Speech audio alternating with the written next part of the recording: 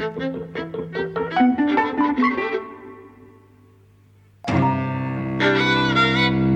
and welcome to Eavesdropping at the Movies. I'm Mike. And I'm Jose. And we've just come back from seeing King of Thieves, which is a heist movie, rather like American Animals we saw the other week, based on a real-life heist. Yes. This one in Britain. This is supposed to be the most expensive burglary in British history. Numbers vary, but it's around 200 to 300 million pounds worth of loot these guys stole from a vault in a sort of safe deposit building in Hatton Garden, I think, in London. Yeah, Hatton Garden in London in 2015. Right. It's now been made into a movie. Well, it's been made into a couple of kind of low budget things before this, and this is a kind of premium British movie. All right. I know it had been done before. Yeah, it's one of those that like it gets adapted quite quickly because it's quite an exciting story. You know. Yes. I haven't seen either of the other adaptations. Right. But this is a kind of a big one with Michael Caine, Jim Broadbent, Tom Courtenay, Paul Whitehouse, Michael Gambon, Ray Winston, and Charlie Cox as the youngster of the group. Yes. It was one of the things that comes up in the film is this idea that once the flying squad gets involved, they're saying we're looking for a really advanced gang of thieves here. These guys knew what they were doing, and so everyone's going, well, they can't be English then. But it turns out that actually not only are they English, they're pensioners. Englishness is like a theme in the film. Absolutely. My initial response is I like bits of it, but overall I don't think it's very good. I can tell you have some vitriol to it, I think. Yes, I mean, I just hated it, really. I mean, I couldn't wait for it to be over. Excuse me. There were a few good jokes, and actually I think all the actors are very good because, you know, they really resist making these old codgers into lovable old codgers. They're actually quite nasty and quite funny, really. So I think, you know, praise to the actors. But I just thought the narration and the narrative and the way that it was filmed and the way that it was edited was just stupid. There are issues. There are issues. I pointed out one or two to you during the film. Let's say, as far as spoiler territory goes, there's only so much you can spoil about a story that's kind of well known. Yeah. These guys did this robbery over a long Easter weekend, and then ultimately didn't get away with it, apart from one of them who no one's been able to find yet. But all the old fellas were caught and sentenced. So as far as spoilers go, like that is the true story. So we'll get into details of the film right away. I think the film had a load of charm early on. Basically, there's one joke in the film, which is that the guys are old. That's really it. Yes. But the film it does make that quite charming while the heist is being planned and while it's underway. I didn't find it so charming. I mean, I could see that it was intending to be charming, but the charm didn't work on me. Well, there are elements, there's certainly a level of homophobia the film indulges in that I don't like. Throughout. And it kind of, you question whether, you go, is the film making these guys homophobic to render them unlikable, or is it actually indulging in homophobia? I think it's doing a little too much of the latter, to be honest. Yes. It's not comfortable viewing. It's indulging in a nostalgia for another Britain, for the way that England used to be. Yeah, and being uncritical of it. And being completely nostalgic for it, you know. And it goes from the use of the Tom Jones music to the Shirley Bassey. It's in love with its own past. Yeah. It uses a lot of clips of from old movies, including old movies of the actors in this one. Yes. Which is kind of cute, I suppose, but it is, as you say, indulging in nostalgia and clips of old heists and things like that. That suggest that there's a reliving of the glory days kind of thing, as opposed to kind of saying, you know, these guys are old and this is why things are different. It's saying these guys are still these guys in a way. That's how it comes across to me. Yeah, I'm not sure I'd go that far. I mean, it does say they're different. Well, these guys are trying to be these guys. Yeah, I mean, they all have diabetes and hip replacements and whatever. So, you know, but they do say inside I feel the same, which, you know, I think everyone can empathize with, right? I think they do that right at the end, when they've been caught and they all have to. They've all kind of broken up and the tensions have come up, and then once they're back together in prison, they talk about how they all feel young inside, and I think it's going for a soppiness in the ending that I didn't like. Yes, I can understand the appeal of the actors, and I can even understand the appeal of the nostalgia.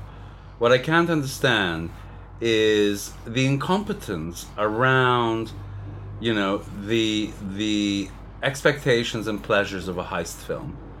You know, so I think, like, you know, showing us what's involved, you know, how it will be carried out, you know, showing us all of those things kind of clearly and making it glamorous, right? Like, what's exciting about these old guys reliving their robbery is, you know, they must love the money and the loot, you know, and there were like scenes where you have all these diamonds and pearls, you never even get a chance to look at them. Yeah, it doesn't indulge in that really, and that's partly the fault of the editing, which, as I said to you, during the heist in particular, is so haywire that actually the kind of older audience that you feel this film is at least partially aimed at would have trouble accessing it. I was having trouble following it. Yes. It's part of the cycle of films that is definitely aimed at retirees. You know, it's part of the cycle of films like The Marigold Hotel and things like that, right? That it has that audience in mind. I think there's no question of that for me. Yeah. But it doesn't even indulge in those pleasures, really. You know, No. So, I mean, the main pleasure, and thus the use of the flashbacks, right, of the use of old films, is really, I suppose, for an audience to demarcate the way they've changed in relation to how these famous stars have also changed and aged and gotten old. There's quite a lot of showing them very vulnerable and naked, really, or semi-naked, right, to see the deterioration of their bodies, which I also think was unnecessary, you know.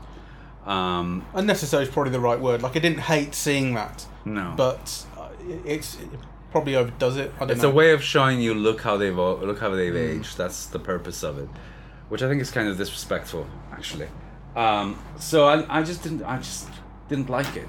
I did think throughout the film that maybe it's addressing things that I'm not susceptible to, you know, because I'm not English, and there is a lot around Englishness, around the Lavender Hill mob, around, you know, get us a good cup of tea, around this is the way things used to be, and you remember this restaurant and this hotel, and they go to Margate, and, you know, there's English flags flying on suburban lawns, and, you know, there are all of those things, you know, and maybe all of those things would work on an Englishman better than they worked on me.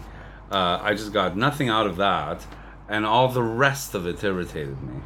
Speaking as an English person, although not one who is of a similar age to these guys, I didn't feel particularly kind of roused by that. Like, I recognise, I guess, parts of it, but and as you would have done as well. Like, yes, I did. But in terms of kind of rousing a sort of patriotic pride or something like that, I didn't really like. I mean, it fits into a lot of similar London-y, gangstery movies. I mean, it's absolutely sub Guy Ritchie. You know, people are quite down on Guy Ritchie, but I like Guy Ritchie. I think the guy is a really decent director. For whatever kind of various faults he may have, imagine what he'd have done with this material. I mean, at least he takes genre seriously and he makes it fun and he delights in it. You know, this is incompetent. It is incompetent. I mean, that's absolutely the word. It's directed by James Marsh, who we were just discussing. Let me just get up his details again. Of his films that I've seen, I didn't really get on with either. Well, Man on Wire is acclaimed and won the Oscar for Best Documentary, and I found it very middle of the road. I've seen it. It's one about wire walking between the Twin Towers. Yeah, I've seen that. That was okay. I mean, I didn't mind it. It was okay, but it wasn't particularly special. No. And it won the Oscar because it was about the Twin Towers. Yeah. You know, I think it's okay to say that now. The theory of everything really, again, irritated me. Theory of everything, yeah. That was so middle of the road, unimaginative, and again, people loved it. You know, very plain. Though I think what's his name's performance, which, you know, was incredible, actually. Eddie Redmayne. Yeah. I think, you know, without him, I can't remember anything else about the movie except him, his performance. The problem I had with Theory of Everything, just to go on about it for a second, was I don't think it made anything of what was really interesting about the story. What they make of the story is, isn't Stephen Hawking an amazing bloke, really? And aren't you interested in him? But what's so interesting is his wife. Because they get married when they're kind of 18, 19, 20 sort of age, because he says, I've got this degenerative disease and I'm going to die in 5 years' time maybe. So they passionately go, well, let's get married and let's live, you know, a short life, but let's make it great. And then, of course, he doesn't die. And his life goes on and on and on. And what that does to her life and her expectations, the film makes nothing of. But I thought that would be a really interesting place to explore. Yeah. And that's the problem I had with the film, is it's this paucity of ambition in it, where it was really just about saying the things that you recognise about Stephen Hawking. You know, the fact that he wrote Brief History of Time, and he's very well known for it, and he's in a wheelchair, and he's got the electronic voice. That it was just about building that and making it a bit of a sappy story, and I thought it was so unimaginative, so unambitious. Yes. Going back to King of Thieves again, I don't want to be too down on it, in part because I laughed an awful lot at the first act, and going into the heist and during the heist. I think there were loads of jokes that I really enjoyed, and loads of little observations and bits of performance that I liked. I mean, there's one point where they're sitting around a table planning the heist, and Ray Winston is sitting there reading Forensics for Dummies, which really made me laugh. It was so silly. It did, though I hated Ray Winston in it. Yeah. I think, he used to be such a great actor, and at a certain point, he became lovable. And in every film he's in, he plays the same kind of thing, right? Like a hard East End Cockney, charismatic, but everything he does in the film is a way of getting the audience to love him, and I think he ruins every character. And I thought his performance stood out very interestingly against Michael Caine, who is fantastic, and he normally is, actually, because he's funny, but also he brings real depth to the character. You see he's really suffering over, like, the loss of his wife, whom he really loved, right? Yeah. Yeah, and kind of he brings in all these layers to it, and he kind of gives you a character, and then kind of whether you like him is a different story. He makes him understandable in a kind of a complexity.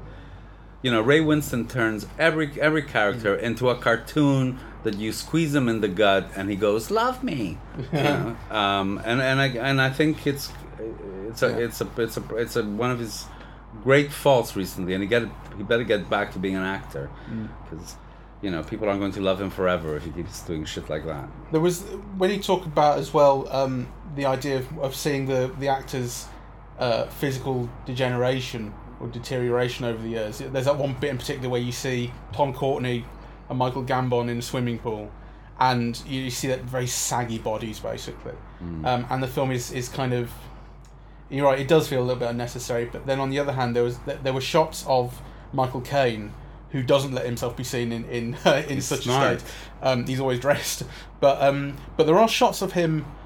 It's his hair. You can sort of see through his hair a little bit. It's quite thin, and the way he holds himself. It's in his gesture and in his stance. It is a performance. It's not just the way he looks. It is a performance of age that is quite kind of heartrending in a way. Like, I mean, part of the thing is that he's lost his wife at the start of the film.